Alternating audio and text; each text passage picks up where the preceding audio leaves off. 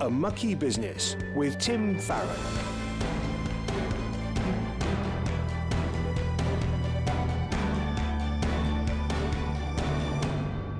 Hello, I'm Tim Farron, and welcome to the show which delves into the mucky business of politics through the eyes of Christians.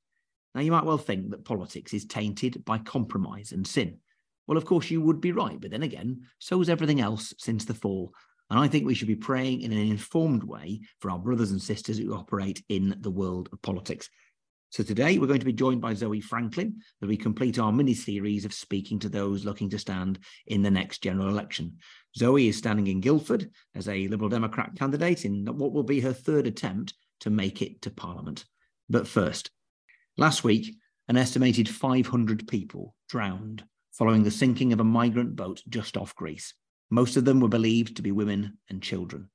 Almost simultaneously, 5 people went missing after the loss of contact with a private submersible diving to the wreck of the Titanic in the Atlantic.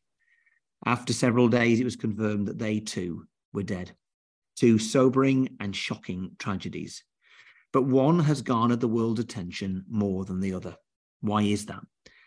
The lives of one group are not more important than the other. Romans chapter 2 verse 11 reminds us, for God does not show favoritism. Drownings of refugees are devastatingly frequent. At the end of last week, another boat sank off the Canary Islands, killing 30. 2023 has so far been the deadliest year for drowning since 2017. The statistics are dreadful, but since these news are so common, I wonder if people get lethargic about them, feeling so sad and helpless that they just disengage from the reality. Perhaps people don't want to feel guilt or shame or sadness, so they turn their thoughts somewhere else. The tragedy of the Titanic submersible wasn't such a common incident. It was a horrific and extraordinary event, and it has gripped the world's attention. Perhaps there is also an element of the facelessness of the migrants. We know the names of those on the submersible. That's not so for the refugees. Although each one leaves behind a grieving family, we will probably never know who they all are. Joseph Stalin once chillingly said, "One death is a tragedy, 1,000,000 deaths is a statistic." Is that it? The 5 in the submersible are known. The press have spoken to their family and to their friends, and so it's a lot easier to feel connected to them. Regardless, the most shocking thing is the contrast of authority responses to the incidents. Reports allege that the Greek Coast Guard stood by and failed to act when they knew that the boat was in trouble. And subsequently, very few authorities have stood up to help the rescue mission.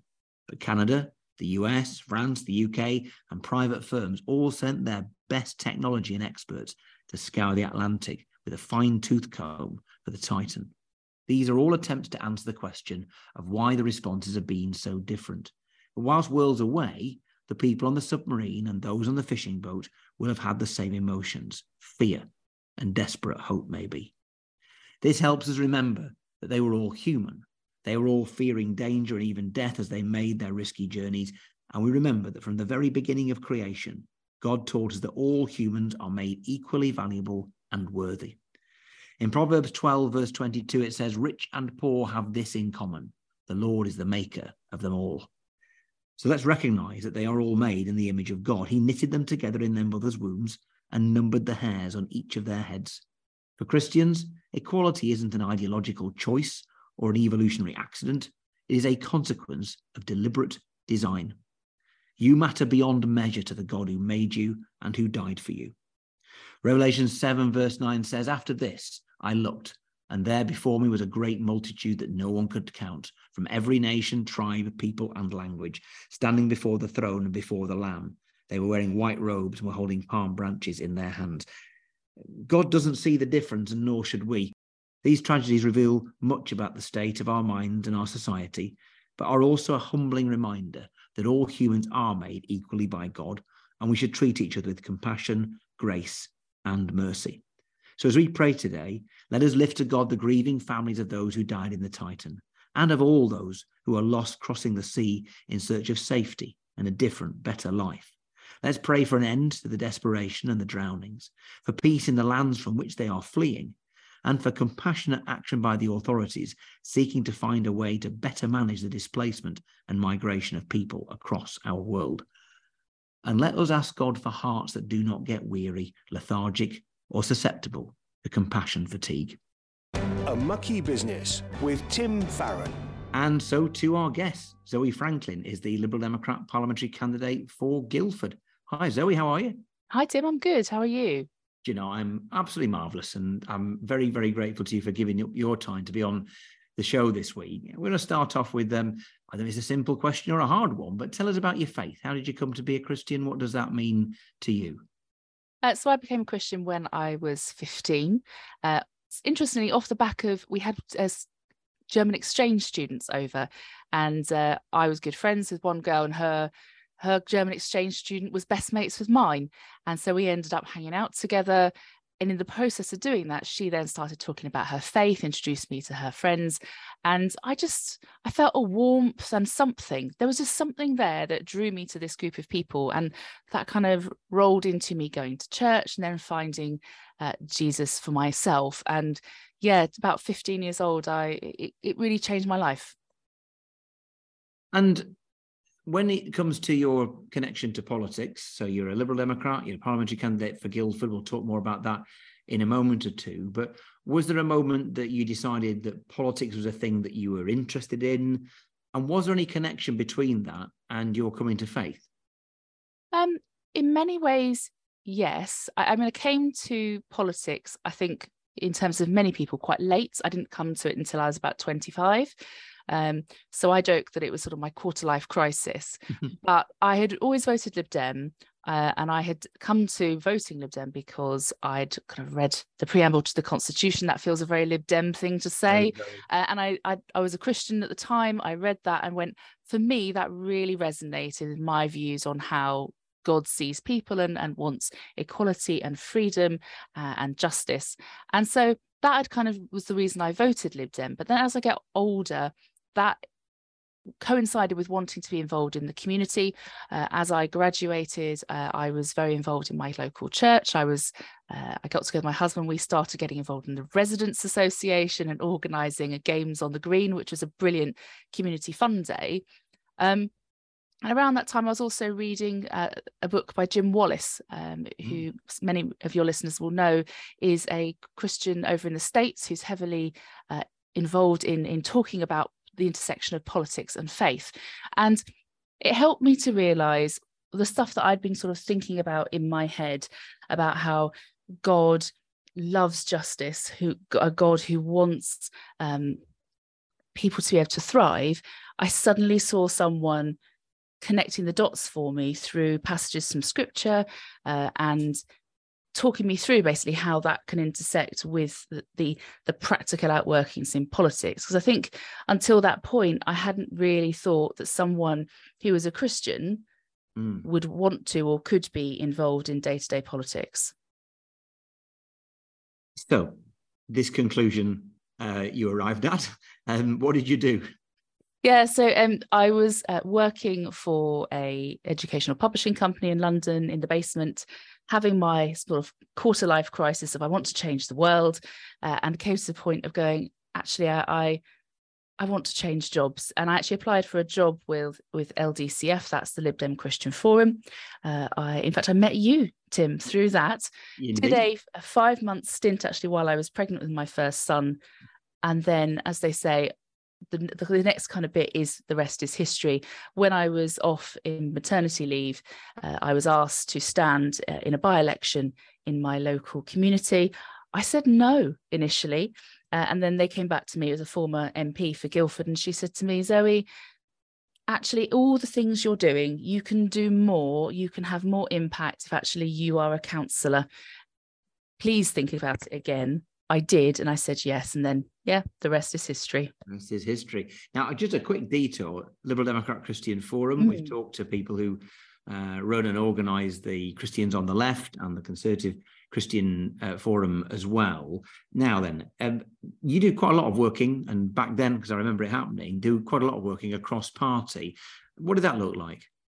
Yeah, so I was really privileged to be able to work with, in fact, Andy Flanagan and the Christians in Politics team, and that brought together various conversations with people from who was in the Labour Party and those in the Conservative Party. And it was a really exciting time, and we were kind of exploring how to talk to people of different dominations, but also different party views about the intersection of faith and politics, and kind of make it more, I guess, acceptable to be a Christian in the political sphere, because I think too often people feel that it is a mucky business, and they don't know quite how they're supposed to interact with it, and is it okay? We wanted to help people understand that it is okay. I think we did make some progress, and it's fantastic to see how Christians in politics has evolved to where it is now. So you become a councillor in your community in Guildford, and fast forward a few years, we're after the decimation of the Liberal Democrats in the 2015 general election, and you find yourself as a candidate for that constituency, one that's been held by the Liberal Democrats in the not too distant past, but is now Conservative, and you become the candidate. So how did that come about? Yeah, so I stood down from being a councillor in 2015 for various personal reasons, but I stayed involved with the local Lib Dem party here in Guildford, and I was involved with the referendum campaign to stay in the EU. And I was actually at the count when you kind of all the results came in, and it was in a really emotional time. And afterwards, it became clear that there probably would be a general election, and I was talking to my husband. We were thinking about, I feel like we should do something. And he sort of said to me, well, that thing you thought you might do in the distant future, do you think you might want to stand? And I thought about it, and I went, actually, I do. I don't want to watch anyone else do it. I want to stand. I want to try and make a difference in my community. And went through the kind of the process, found myself in the position that I was selected as the candidate, and I've stood twice since. A Mucky Business with Tim Farron. We're talking to Zoe Franklin, the Liberal Democrat parliamentary candidate for Guildford. So you put yourself forward. Now, the first time round you stood, which was, I think you were selected in 2016, that snap election that Theresa May called happened in the June of 2017. And you didn't win, like lots of people, but you carried on. Now, you were first time round the only person who applied, but in future, in the 2019 election and in the selection for the election to come, you did face a contest. So what does that look like? Yeah, so I mean, you initially, before you even get selected, you go through an approval day, and then, yeah, as you say, in 2017, I was fortunate enough to get selected without having to go through a contest. But post 17 and post 19, that looked quite different. There were multiple people who applied for the seat, and that you go through effectively a short campaign of about 6 weeks, where it's your job to convince the members of the local party that you are the best person for the job. So it's actually a lot like fighting a mini election campaign. And I think it's really, really helpful, because it helps you to practice those skills you're going to need in a real life election. But it also helps raise your profile in the local members, helps to build your team, helps to get people who perhaps weren't engaged with the local party. And I was fortunate enough on both occasions to come out of those internal elections as the winner. So you're the parliamentary candidate for a seat where you came a good second last time round. Remind me the majority.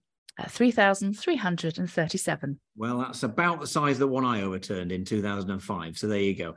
So it's very, very doable. But of course, as well as being, full-on candidate, you have a family, you've got other things to do, normal life. How do you balance it? Because it's not your full-time job, at least not yet.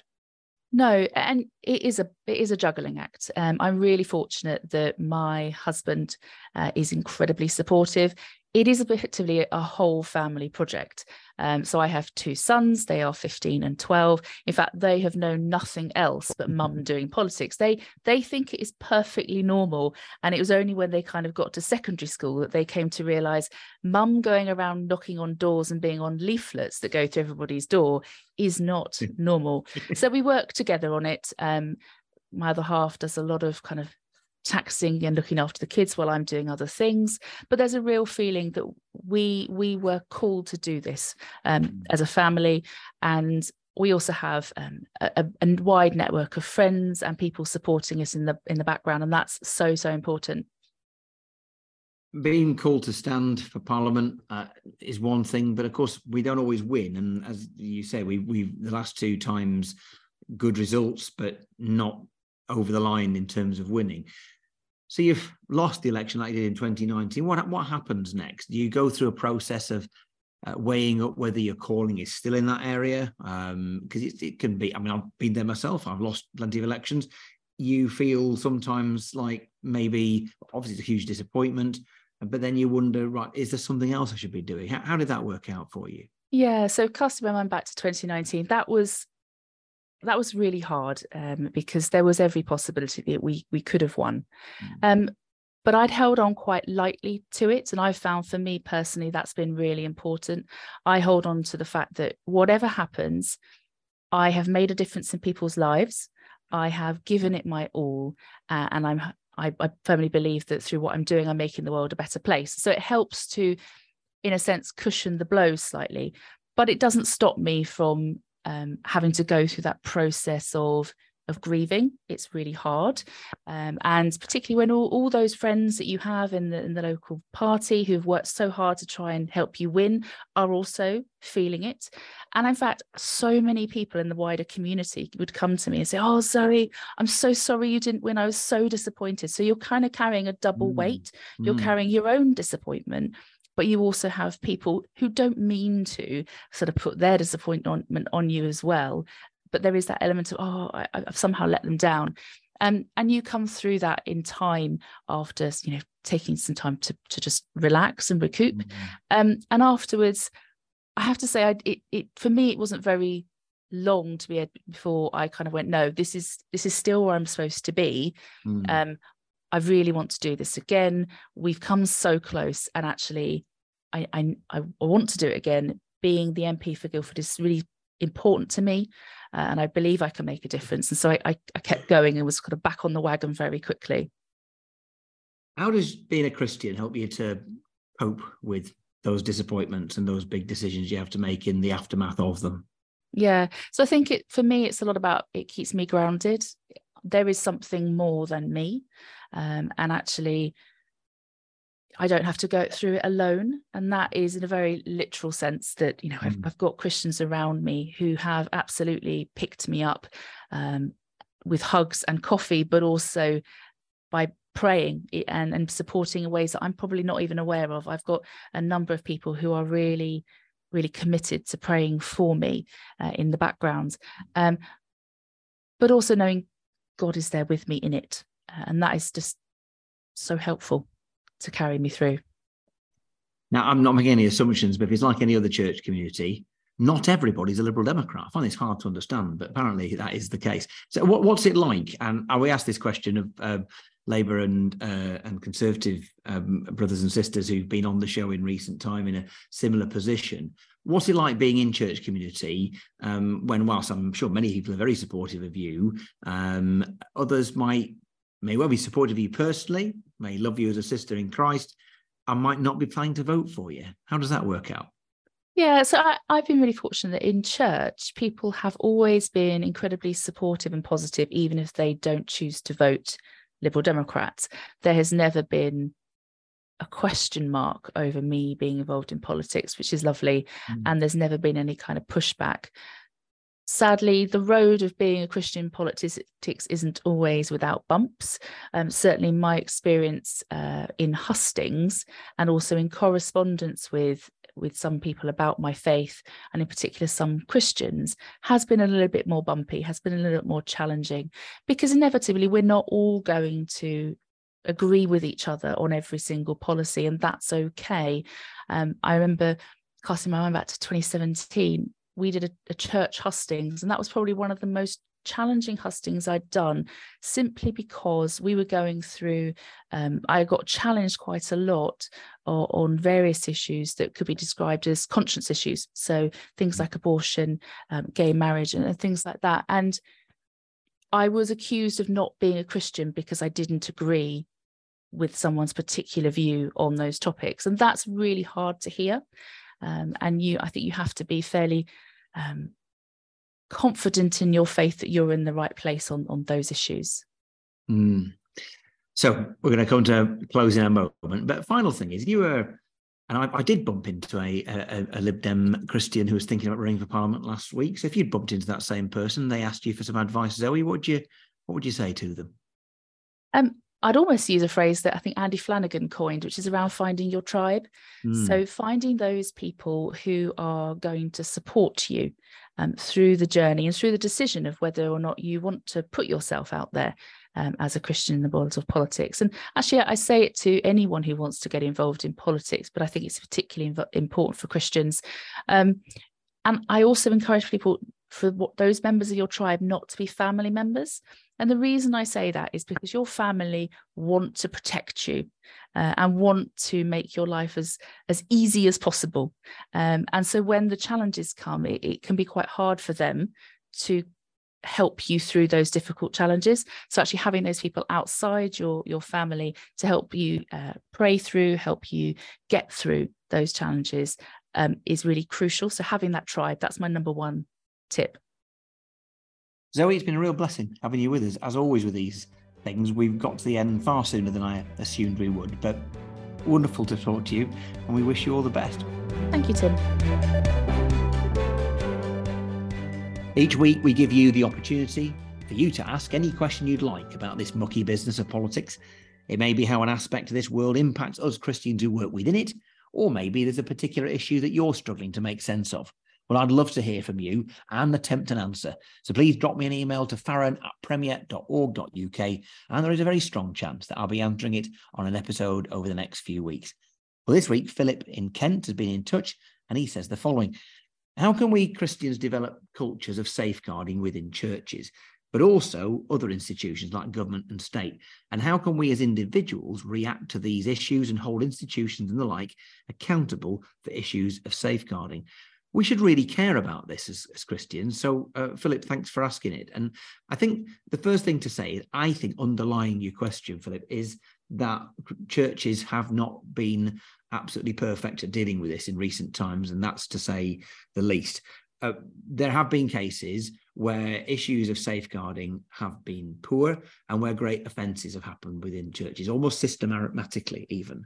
And that could sometimes be because of a wrong-headed view of forgiving people who've behaved badly. Yes, forgiveness is available to all, but even forgiven sin has consequences. There must be justice, and the people who have been victims of offence must be protected. Indeed, protected in advance of it happening, but certainly receiving justice in the aftermath of anything. And so that means that we've got to think very differently about how our organisations within churches operate. We should want to be professional. We should want to comply with government legislation, not because we are box tickers, although that is important to comply in order to be compliant with the law, but because mostly we want to be people who care for those who are the most vulnerable. That should be one of the things that are at the forefront of our mind in every aspect of our lives as Christians.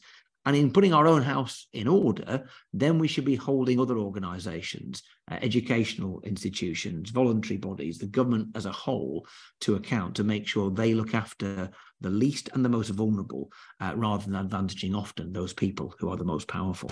If you have a question for Tim, email farron@premier.org.uk. Well, as we draw to the end of our time together, let's pray. Loving Heavenly Father, we lift up to you all those who lost their lives on this submersible, and all those who lost their lives in that fishing boat, those 500 refugees. We thank you, Lord, that all of them were known to you, that your heart breaks, as ours should, over each and every one of them, and the suffering of their families as a consequence. And we pray you'd help us to remember the equality and the enormous value and worth of every single human being. Lord, help us not to grow weary of caring, not to get compassion fatigue, and to intervene in ways which would honour you where we can. And we thank you also for those who are called into political service. We think of Zoe and Rebecca, and also David, who we interviewed in recent weeks, who are putting themselves forward for the Liberal Democrat, Labour and Conservative parties as Christians at the coming general election. Thank you for calling Christians into politics. Sustain them and their families, that they may honour you, that they may have strength, they may have times of joy and satisfaction, and that they might be called where you place them, into Parliament or somewhere else, either side of the next general election. We hold all of them up to you in prayer, and we lift all our prayers up to you in the name of the Lord Jesus Christ. Amen. Well, thank you so much for joining us for this week's show. Don't forget that you can catch up on past episodes which feature interviews with party leaders, former government ministers and MPs from all the major parties. Just search for A Mucky Business on your chosen podcast provider, or head to premierchristianradio.com/A Mucky Business.